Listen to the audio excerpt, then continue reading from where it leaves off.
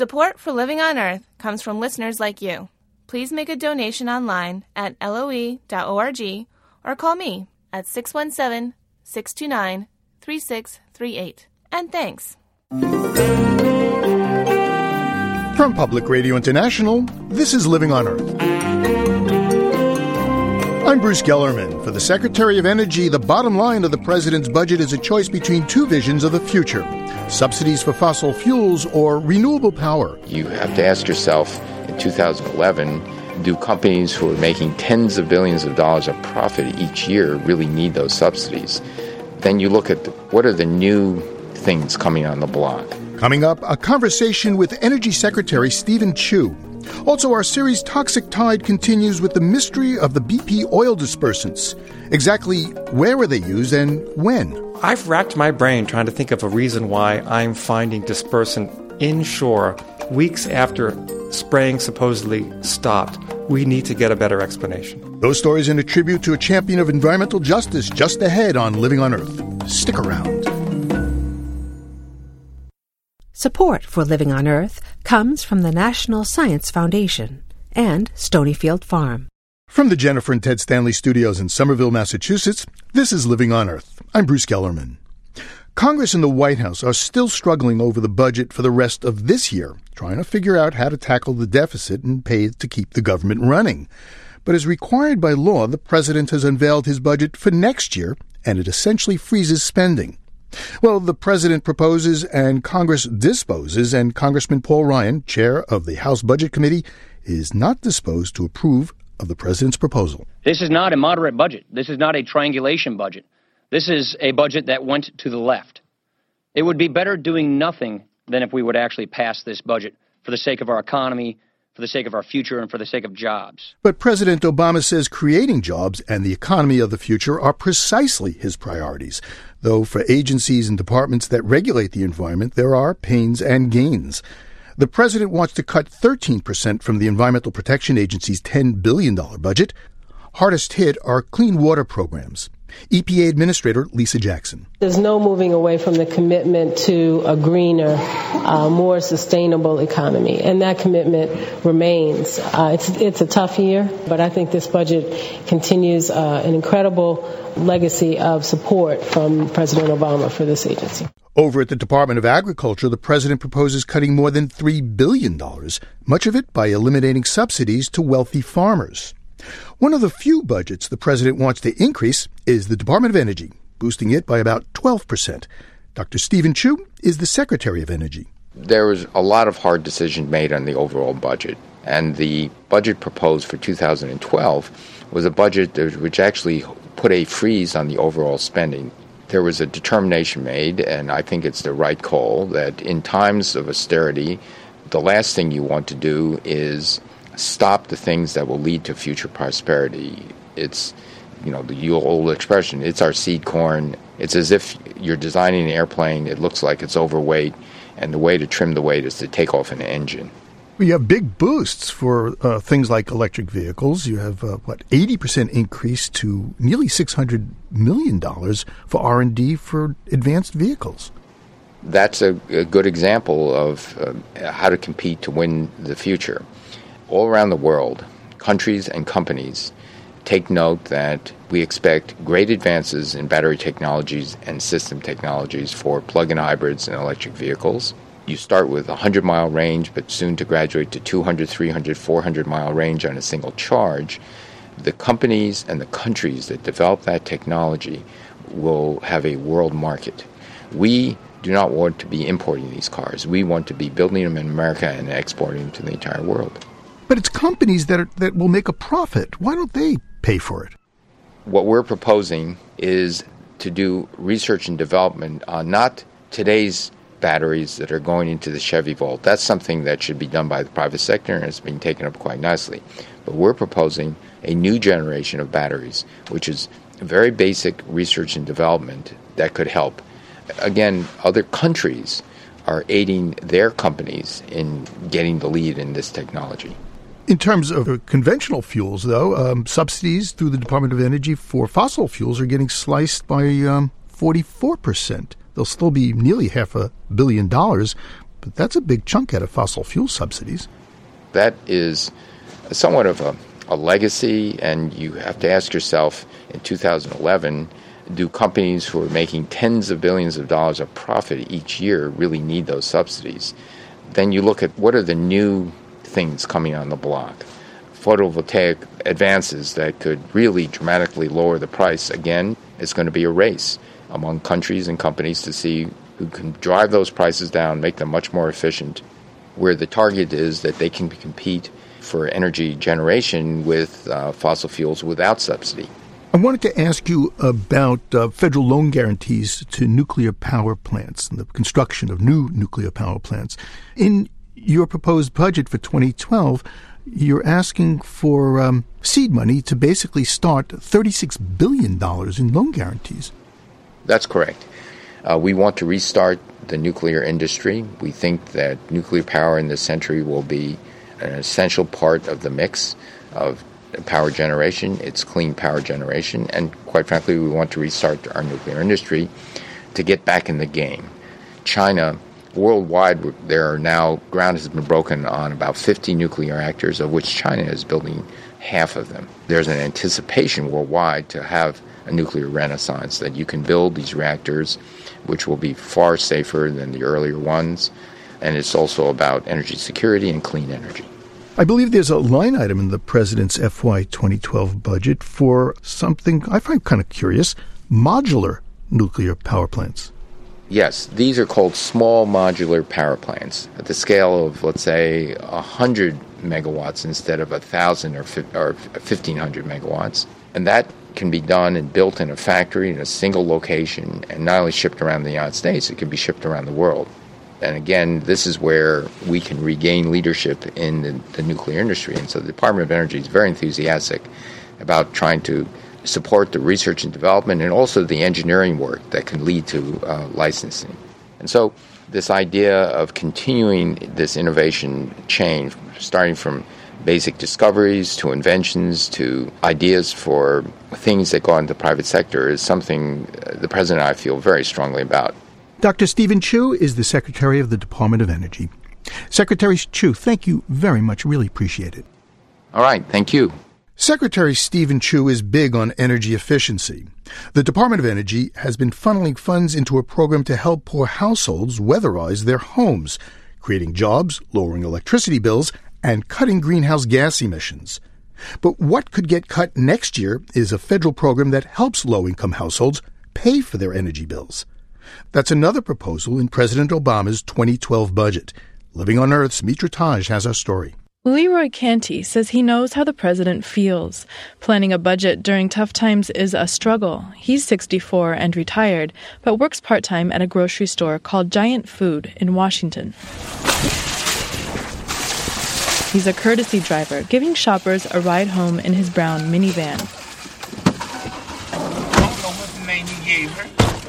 His Social Security check brings him just $900 a month. That's not a lot of money. It's not a lot. It wasn't for my wife, I'd be up the river without a paddle. As he drives through the city on a cold night, he points toward the convention center, an elegant structure he helped build during the decades he worked as a carpenter. Now it's where he goes to apply for help to pay his heating bills. He says in his neighborhood, he's not the only one who gets in line for federal funding. Most everybody around here use it. The two tall building right here, all these people around here, everybody use it. So if they're going to cut it, oh my goodness, that's going to be a thing. LIHEAP, or the Low-Income Home Energy Assistance Program, started under the Reagan administration. Now the Obama administration proposes cutting it in half from its current $5.1 billion. If Congress approves the president's proposal, Canty and his wife will have to pay $140 a month for their winter electricity bills instead of about $20. But Obama says he's just restoring LIHEAP's budget to what it was in 2008, before Congress doubled it to cover a spike in energy prices. Energy prices have now gone down, but the costs of the program have stayed the same. So what we've said is, well, let's go back to a more sustainable level. If it turns out that, once again, you see a huge energy spike, then we can revisit it. But Chad Stone, chief economist with the Progressive Center on Budget and Policy Priorities, says energy costs are about to go up again. The administration's argument that energy prices are substantially lower now than they were in 2008. That's true about what prices were in the summer, but it turns out that the prices that matter for LIHEAP for the most part are the prices in the winter heating season. And the forecast is that this coming winter, prices are going to be about at that same level. A lot depends on how you heat your home. While natural gas prices have gone down, heating oil and propane prices have gone up. Mark Wolf is executive director of the National Energy Assistance Directors Association. He says in 2008, the annual average cost to heat a home was $1,010. Now it's $960. So for those families, when you say prices have come down, they don't know what you're talking about. As far as they're concerned, it's as high as ever. No one in Congress has come out to enthusiastically embrace Obama's LIHEAP budget cut for 2012. And Nick Loris with the Conservative Heritage Foundation says he can understand why. When we're spending, billions of dollars a year and we've run a $14 trillion deficit, a $2 billion cut or a $5 billion program targeted towards low-income energy assistance isn't the most politically attractive one to remove. Like many Republicans, Loris thinks increasing domestic energy production is the answer to lowering energy prices for people in need. Some suspect the president is trying to look tough on the deficit, while betting lawmakers will save the popular program. But if the cuts do go through, Mark Wolf says 3 million people will be pushed off the program and toward risky decisions. We know what they do. There's plenty of research now. They turn the heat down to sometimes dangerously low levels. If you're an elderly person and the house is cold, your high blood pressure medicine doesn't work as well. We know that there are higher rates of stroke and other illnesses. Leroy Canty says he'd do what he did before he knew about LIHEAP. He'd turn off his heater and turn on his stove, even though he knows he risks carbon monoxide poisoning. It is very dangerous. That's why we put it on for a little while there, like 2 or 3 hours, then we go and cut it back off. And wake up by another 2 or 3 hours, then we go back and cut it back on. But that's still dangerous, And a lot of people just use this, the whole night. And that's not good. The ball is now in Congress's court, and House Majority Speaker John Boehner has said painful cuts, including those to LIHEAP, are needed because, quote, we're broke. For Living on Earth, I'm Mitra Taj in Washington. Well, balancing the budget is difficult, but it's no easy task lifting it either. President Obama's proposal makes for heavy reading. It's 2,448 pages, weigh in at a whopping 10 pounds. 30,000 copies are printed, which adds up to 9,261,108 sheets of paper, or 1,100 trees. But the paper contains 30% recycled material, and the ink is vegetable oil-based. If you want your own copy of all 4 volumes, it will set you back a budget-busting $214. But shipping is free, and there is no tax.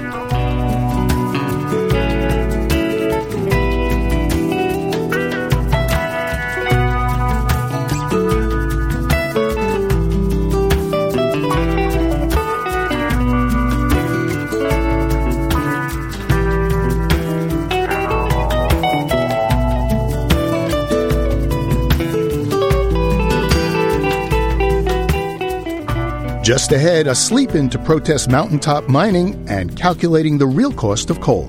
Keep listening to Living on Earth. It's Living on Earth. I'm Bruce Gellerman. From a scientific perspective, the BP oil disaster was a giant unintended experiment. There had never been an oil disaster of such magnitude in such deep water where so much chemical dispersant was used. Now, 10 months later, Gulf Coast residents are reporting a wave of strange illnesses that many suspect are related to the spill. Some who say they have symptoms are workers who clean the crude from the sea and beaches. Others live along the coast where oil washed ashore. All are searching for answers, and scientists now have some surprising findings on how they may have been exposed. Here's Living on Earth's Jeff Young with the second part of his investigative special, Toxic Tide, discovering the health effects of the Deepwater disaster.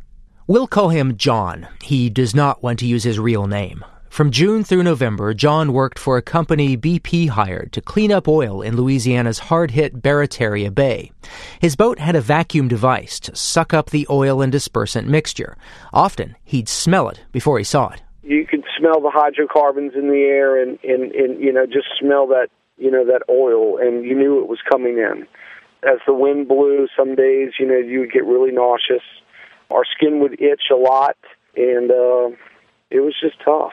John says he was not offered use of a respirator or other protective gear. Some crew members quit out of health concerns. Now he's wondering about health effects, too. There were many times when we felt that, we were getting sick, and we probably should have had respirators on. And to this day, I'm pretty upset because I just was not informed of the contaminants that could affect me and my life as I go down the road. In one way, John's story is like many others from spill responders concerned about chemical exposure during their work on the Gulf. But John's story is different in that his comes with hard data, thanks to a personal air monitoring device. What I've got in this little tube is, this is a small cartridge. It looks like a small brass pen.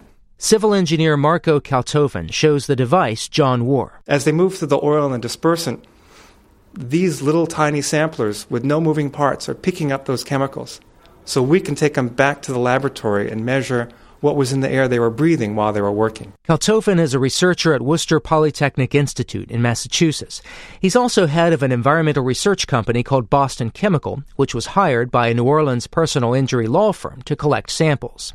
Kaltofen says samples from monitors clipped to John and other fishermen-turned-cleanup workers showed what are called BTEX compounds. BTEX stands for benzene, toluene, ethylbenzene, and xylenes. These are some of the lightest, most readily volatile compounds that are out there in that dispersant crude oil mix. And that's where we found something very interesting, too. It was not the crude oil that was responsible for most of the volatile compounds we're seeing, but it was actually the dispersant. Why do you say that? When we took the dispersant and the crude oil into the laboratory to measure how they partition, how they divide up into the different parts of the environment. When we did that and we looked at the air above our tanks of seawater, we were finding that the same volatile chemicals that were in the air around the fishermen were the ones that we found in the air above the dispersant seawater mixtures. Those volatile chemicals likely come from the petroleum distillates mixed with the Corexit brand dispersants. At least 1.8 million gallons of chemical dispersants were used during the spill.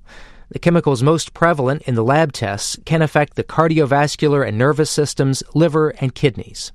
Corexit maker Nalco declined comment, citing litigation. Kaltofen says he had another surprising finding. He found dispersants closer to shore than they should have been used. It's confusing to us that we can go 1 mile off of Biloxi and find dispersant in the seawater, enough that it reeks because of the hydrocarbon odors. And when we got those samples to the lab, we found that we had multiple hits for dispersant compounds. So how could they get into the inshore waters, and how could they still be there weeks after application supposedly ended? We need to get a better explanation.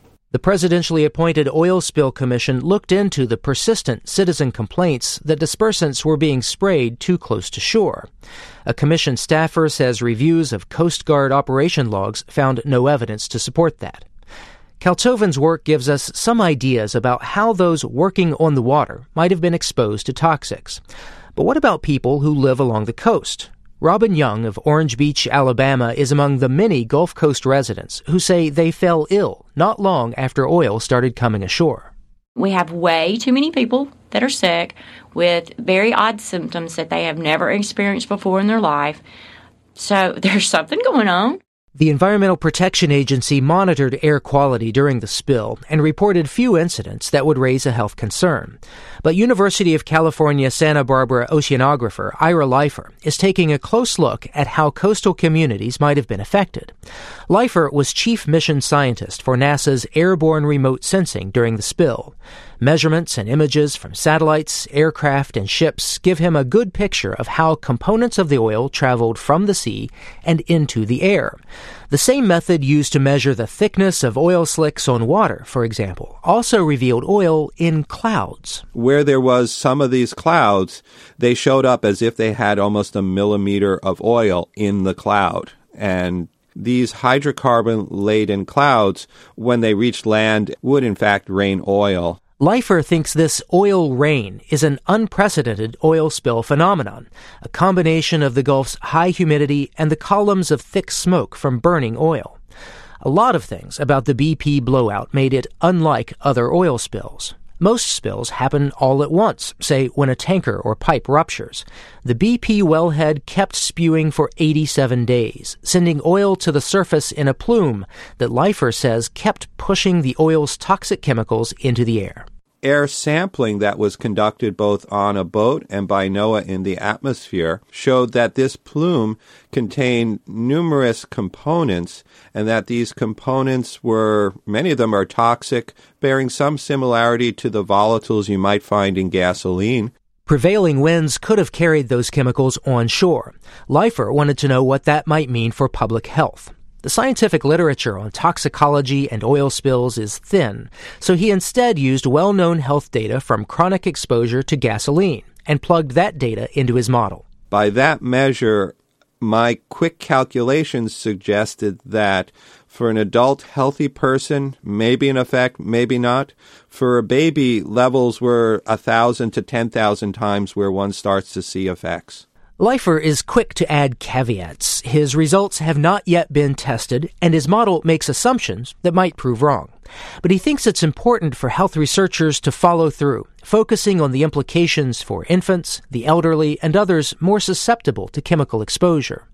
The National Institutes of Health will soon launch a large-scale, long-term health study of cleanup workers, and the NIH just called for proposals to study community health effects of the spill. If the number of anecdotal reports of illness around the Gulf is any indication, there's no shortage of work to be done. For Living on Earth, I'm Jeff Young. You can hear part 1 of Jeff's special report, find out a lot more about what was in the air during the spill, and see some eye-popping NASA images of the BP oil disaster at our website, LOE.org.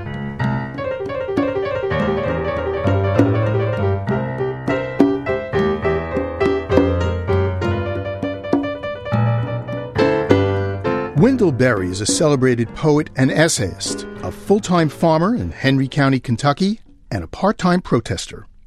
On a recent Friday afternoon, Berry and 13 other demonstrators occupied the office of the governor of Kentucky to protest mountaintop removal. That's the method mining companies use, where they blast the summit off of coal-rich mountains, extract the coal, and dump the debris in rivers and valleys below. Wendell Berry says when the demonstrators arrived to occupy the governor's office, they got an unexpected welcome. He invited us to be his guests in his reception room for the weekend. The weekend turned out to be, for all of us, a wonderful experience. It would have been a wonderful experience if we'd had only each other's company. But as it turned out, we had several times more food than we could eat. People sent in blankets, pillows, mattresses, toothbrushes, and even equipment to give every one of us a massage. And so it was a weekend of wonderful camaraderie with one another. So why did you occupy the office of the governor of Kentucky? Because the issue is very large and very urgent. That is the destruction of the coal fields of eastern Kentucky by surface mining at its most violent, which is to say mountaintop removal. But what did you want the governor to do about it? You have to understand our complaint is in the context of a virtual dead silence for many years on the part of state government. We have done everything we could think of to get a hearing without any effect whatsoever. So this was simply the next thing if we were going to continue our opposition to those mining practices. So you went to the governor's office. Did you expect to stay for 4 days? We expected that we would be arrested. Everything that happened was unexpected. We went expecting that the governor probably would not speak with us, but he did. We went expecting that he would not agree to anything we asked of him, and he did agree to two of our requests. One, that he would visit the home places of a number of our members and see for himself the problems that they endure every day. And he agreed to deplore the use of violent language against the people on our side. I think that our weekend was a success to the extent that we did make the issues more public than they've been before. We've taken a step, and I don't know how big a step it is, but we're farther ahead in our efforts than we were last Friday morning. I understand that you took in a copy, a well-worn copy of Shakespeare's The Tempest. Why? Because it fit very comfortably inside my jacket. And when I am in strange circumstances, such as the governor's office, I take a great deal of comfort from reading Shakespeare. Is there a message, a part of the passage, that is appropriate for the protest? I hit on a line in my reading of The Tempest that I then read to my associates. The line is, "Misery makes for strange bedfellows." But that we all appreciated the appropriateness of it, but we also appreciated that none of us was miserable. Well, Mr. Berry, I appreciate you talking with us. Thank you very much. Thank you very much. Poet and protester Wendell Berry. He's back on his farm after demonstrating against mountaintop removal in Kentucky. Well, mining is just one of the costs of coal, but there are others. There's the cost of transporting, processing, and burning coal. But these aren't reflected in the price consumers pay. Dr. Paul Epstein, Associate Director of the Center for Health and Global Environment at Harvard Medical School, has calculated the real cost of coal, and he recently dropped by to do the numbers. I'll get it. Is Bruce Gellerman here? Hi, Dr. Epstein. I'm Bruce. Good to meet you. Well, thank you for coming in. I thought since we have so many numbers to talk to you about, we'd go to the Living on Earth conference room, and we got a whiteboard there, and you can write up a storm. We'll fill it up. Okay, come on. So we invited Dr. Paul Epstein to Living on Earth to discuss his new study about the true costs of coal. Nearly half the electricity in the United States comes from coal because it's the cheapest fuel. But Dr. Epstein, you say that ain't so. What we pay for coal makes it seem like it's cheap, but the costs to taxpayers, to the general public in terms of health and environmental impacts are enormous. Economists call those externalities. These are externalities because it's external to what we pay the coal companies and the power companies. Mm-hmm. Hidden costs of coal. Well, we put a grid up on our whiteboard here, and we left some open spaces, and we copied this from your study. And you have a lot of categories, I guess about 8 or 9 categories of the hidden costs. Let's deal with the first one, the public health burden in Appalachian communities. What's that? Well, this is the impacts of air pollution and water pollution primarily. So what's the price tag for that? We've added up the deaths, about $75 billion per year. There's billions. These are billions of dollars per year is what we are finding it costs the population in terms of their deaths. And this is just in Appalachia? This is just in Appalachia. We're not talking about Wyoming or Colorado or other places in the nation that also mine coal. About $75 billion per year. You have fatalities among the public due to coal transportation by railroad. So we looked at the whole life cycle. Mining, meaning mountaintop and underground, transport to the processing plants, transport in railway to the coal combustion plants. 70% of our railway traffic is coal in this nation. Think of all the wonderful things we could be doing with all those rail cars for getting around and so on. But just because of that transport, that has a number of fatalities, and that's what gives us this figure of 1.8 billion in terms of lives lost from accidents due to coal transport by rail. Now you have emissions of air pollutants from combustion. Now, this is the one that gets most attention. This is the NOxes and the SOxes and the ozone and the particulate matter. Every time we look at particulate matter, we are appreciating that even the very low values affect cardiovascular and lung disease. So these are the deaths from air pollution, what you think of when you think of coal. 187.5 billion is our best estimate per year that's attributable to air pollution. You write that as the levels of coal mining increase in Appalachia, so do the poverty rates and unemployment rates in the area. How is that? Yeah, it seems counterintuitive, but in fact the dominant form of mining that's increasing now is the mountaintop removal. And this employs very few people, higher skilled folks that are driving caterpillars to move earth and dig up the mountain and blast it away. So in West Virginia, for instance, it's less than 1% of the population is employed in coal today. Okay, and then we have climate contribution from combustion. This would be greenhouse gases. Just mountaintop removal removes trees, it removes soil, and just from that we get carbon, and then methane's released from some of the mines. This in itself is contributing to climate change, just the mining.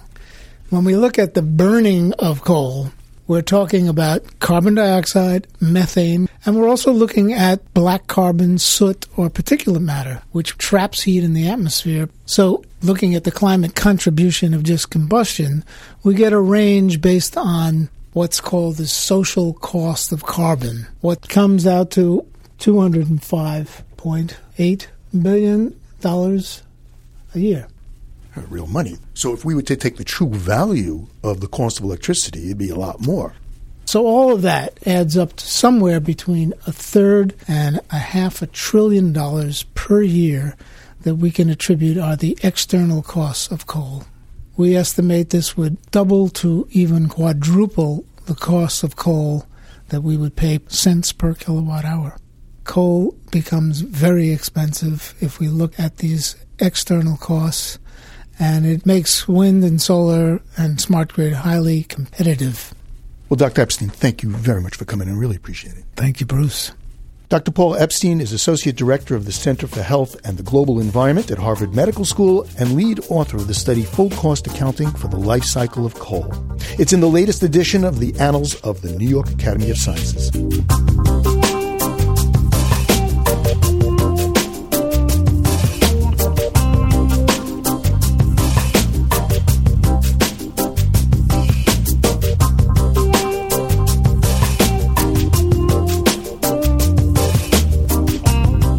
Just ahead, how to prevent environmental and economic collapse. Stay tuned to Living on Earth.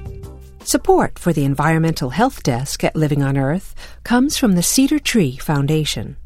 Support also comes from the Richard and Rhoda Goldman Fund for coverage of population and the environment, and from Gilman Ordway for coverage of conservation and environmental change.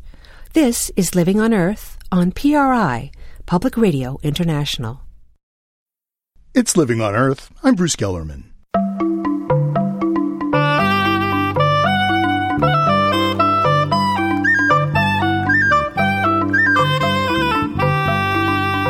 When it comes to birds, some travel near, others fly far.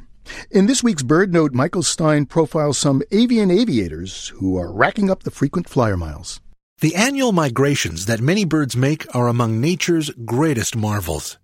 How stunning that a ruby-throated hummingbird that weighs a mere 1/12 of an ounce flies nonstop across the Gulf of Mexico, a distance of 500 miles. Or that our backyard barn swallows of summer retreat in winter as far as southern South America. Yet these treks pale in comparison to the yearly migration of sooty shearwaters. The sooty shearwater is a crow-sized seabird that glides over the oceans on long, slender wings.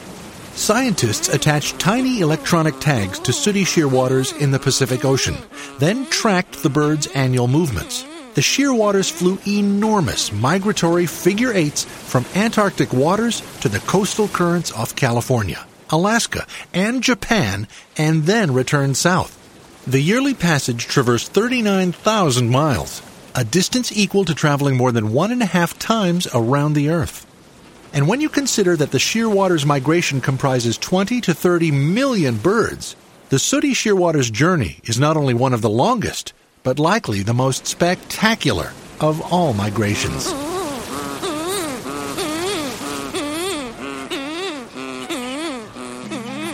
That's Michael Stein of BirdNote. To see photos of the sooty shearwater, try saying that 3 times fast, go to our website, loe.org.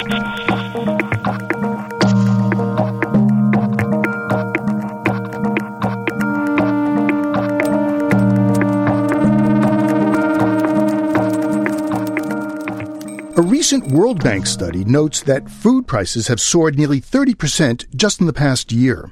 Meanwhile, many autocratic regimes in the Middle East that have ruled for decades have suddenly become unstable as citizens take to the streets demanding change. This is not a coincidence, says Lester Brown, president of the Earth Policy Institute. He writes that rich nations are adding to the social instability when they buy up land in poor nations to guarantee their own food supply. Lester Brown is a MacArthur Fellow and the author of more than 50 books. His latest is World on the Edge, How to Prevent Environmental and Economic Collapse. He spoke with Living on Earth's Steve Curwood. What's driving the current spike in world food prices? How is this related to rising population, recent crazy weather events? What's behind all this? On the demand side, we now have 3 sources of growing demand for grain. 1, population growth. The second thing is rising affluence. There are probably close to 3 billion people in the world today who want to move up the food chain and consume more grain-intensive livestock products, meat, milk, and eggs.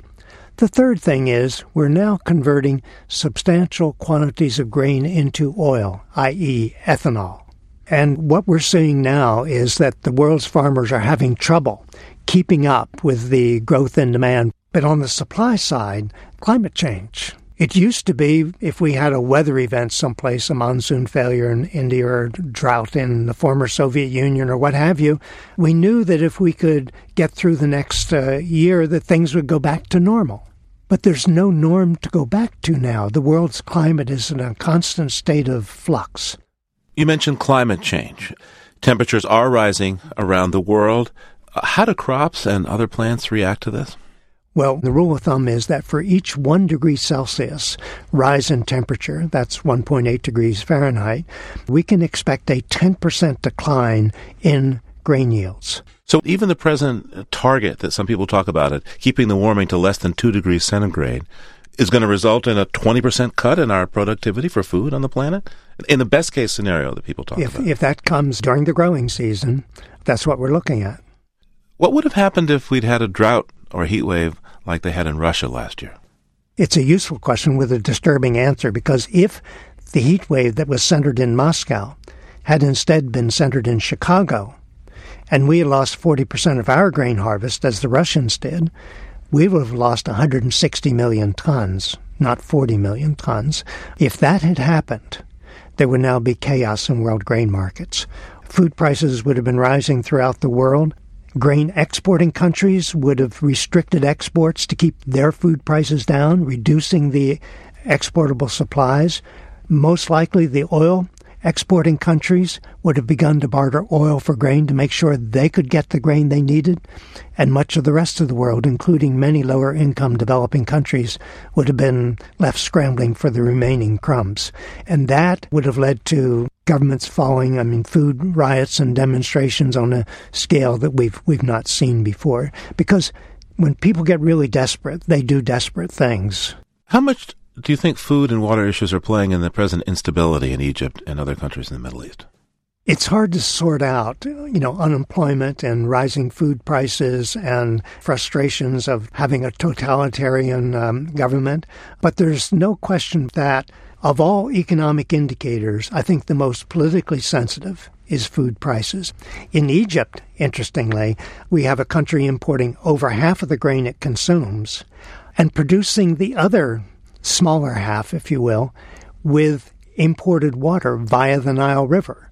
The difficulty now is with all the land grabs, land acquisitions by the Chinese, the Koreans, the Saudis, and many other countries. In the countries in the Upper Nile River Basin, like the Sudan and Ethiopia, when they acquire that land, they also acquire water in the upper part of the Nile Basin, which means there'll be less water for Egypt to produce food with. So Egypt is faced with growing insecurity in its food supply, both because of the competition for imports and also because it's going to be getting less water coming down the Nile. In your book, you mention what you call a water-based food bubble. Can you please explain that? Well, as the demand for food has been increasing throughout the world, many countries have expanded irrigation, even though it meant overpumping their aquifers. And if it's a fossil aquifer, it doesn't recharge. Then once you've depleted it, it's finished. And that's what's happened in Saudi Arabia. That's why their wheat production has collapsed in the last few years and will disappear entirely in the next year or two. But there are not a lot of people in Saudi Arabia. No, but there are a lot of people in India.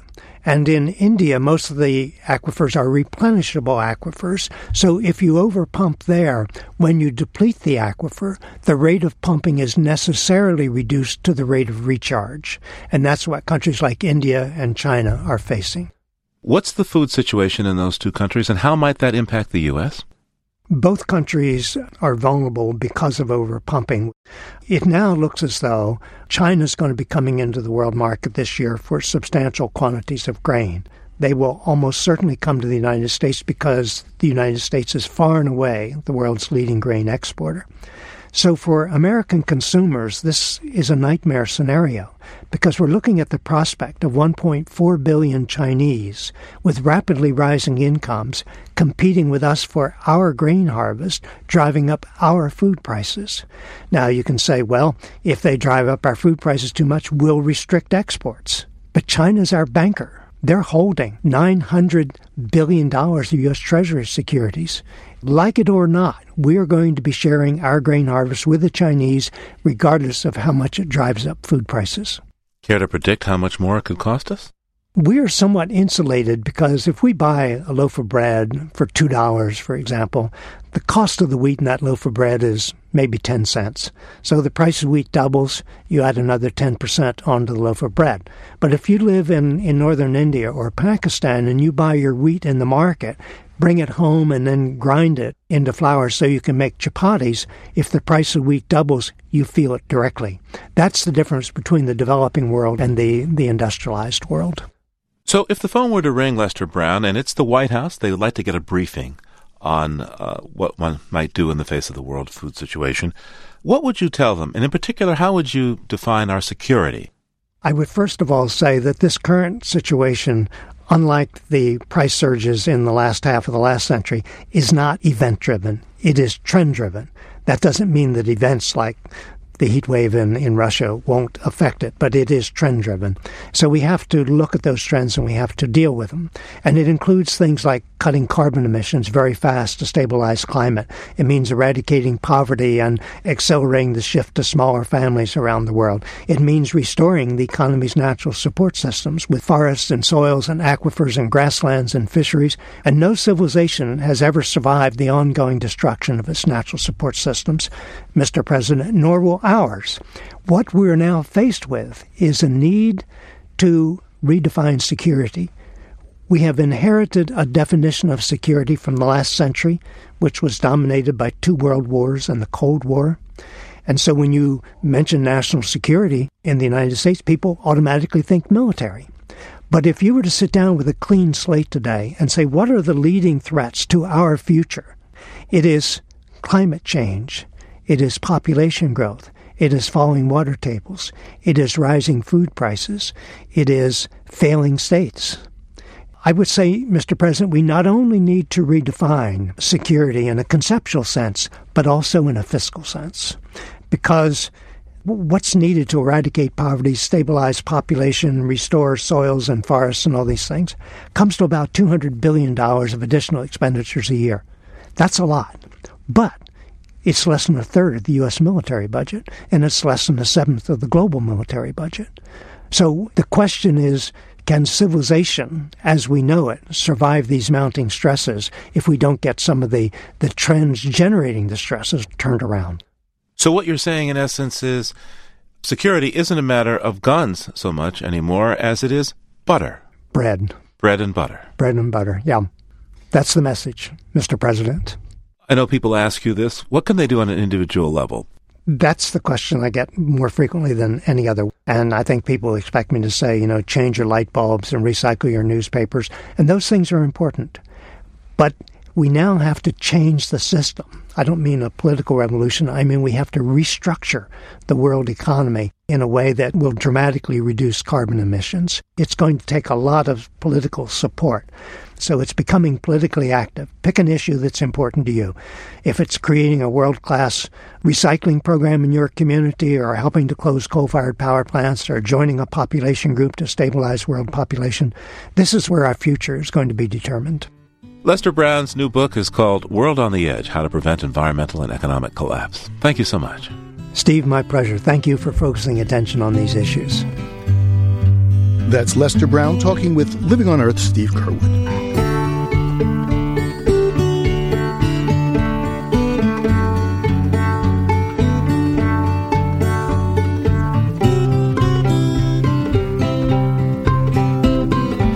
This February marks the 35th anniversary of Black History Month in America. It's a time of celebration and commemoration, but this year it's also one of sadness. For one of the champions of environmental justice, Hazel Johnson, has died. In this remembrance, Ebony Payne of our sister program, Planet Harmony, takes us back to February 1994. 17 years ago this month, Hazel M. Johnson stood beside President Bill Clinton and watched nearly 2 decades of her work signed into law. The Executive Order on Environmental Justice mandated that federal agencies and laws treat minority and low-income communities equitably throughout the states. Johnson knew firsthand how a toxic environment could tear a community apart. She was born in Louisiana's infamous Cancer Alley oil refinery sickened her community when she was young. In the 1970s, Johnson lived in Altgeld Gardens, a public housing development in the south side of Chicago. The 190-acre Altgeld was surrounded by about 50 documented landfills, and there were more than 250 chemical waste dumps and storage tanks leaking underground in the area. Johnson saw cancer-causing asbestos steal the lives of hundreds of her neighbors, including her husband, John. Hazel Johnson was interviewed for the documentary Altgeld Gardens, Life in a Toxic Environment. Well, I'm used to calling this area a toxic donut. We sitting in the center of it, and we are surrounded by all types of pollution. So Johnson took action. She learned that the Riverdale neighborhood where Altgeld Gardens sits had the highest incidence of cancer in all of Chicago and began to investigate what was killing her community. She founded the People for Community Recovery in 1979. The group educated young Chicagoans about urban environmental issues and about the toxins that were making them sick. They pushed city officials to clean up the asbestos and pressured them to stop the flow of cyanide-contaminated water into a senior citizen's home. In 1993, Johnson served on the EPA's first National Environmental Justice Advisory Council. Here, her voice became national, and she helped advise the EPA on how to address environmental justice for the very first time in the history of America. The 1994 Executive Order on Environmental Justice grew from Johnson's contribution on the EPA Council, but went largely ignored during the Bush administration. Now, Lisa Jackson, EPA's first Black administrator, has put environmental justice high on her agenda. Hazel M. Johnson was called the mother of environmental justice. Her voice may now be silent, but her influence lives on. For Planet Harmony and Living on Earth, this is Ebony Payne. Our online sister program, Planet Harmony, welcomes all and pays special attention to stories affecting communities of color. Log on and join the discussion at myplanetharmony.com.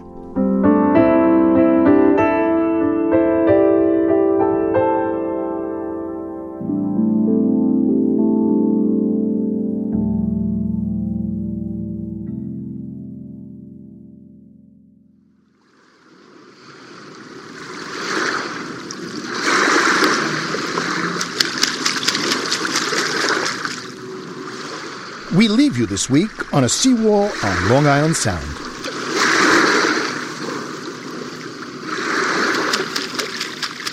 Splish splash, it's time for a bath. Producer Mark Seth Lender watched as this herring gull ducked, tossed water on its back, and then worked its wings and tail like a hand pump, forcing the water through his feathers. To see a slideshow of Mark's photos of herring gulls bathing, go to our website, LOE.org.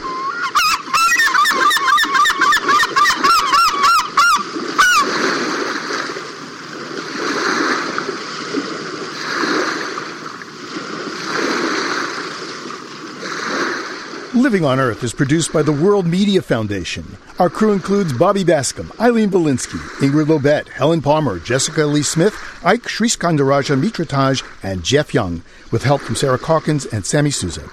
Our interns are Sean Falk and Wynn Tucker. We had engineering help this week from Dana Chisholm. Jeff Turton is our technical director. Allison Lirish-Dean composed our themes. You can find us anytime at LOE.org. And don't forget to check out the LOE Facebook page. It's PRI's Living on Earth. Steve Curwood is our executive producer. I'm Bruce Gellerman. Thanks for listening. Funding for Living on Earth comes from the National Science Foundation, supporting coverage of emerging science, and Stonyfield Farm, organic yogurt and smoothies. Stonyfield pays its farmers not to use artificial growth hormones on their cows. Details at stonyfield.com. Support also comes from you, our listeners. The Ford Foundation, the Town Creek Foundation, the Oak Foundation, supporting coverage of climate change and marine issues, and Pax World Mutual Funds, integrating environmental, social, and governance factors into investment analysis and decision-making. On the web at paxworld.com. Pax World, for tomorrow. PRI, Public Radio International.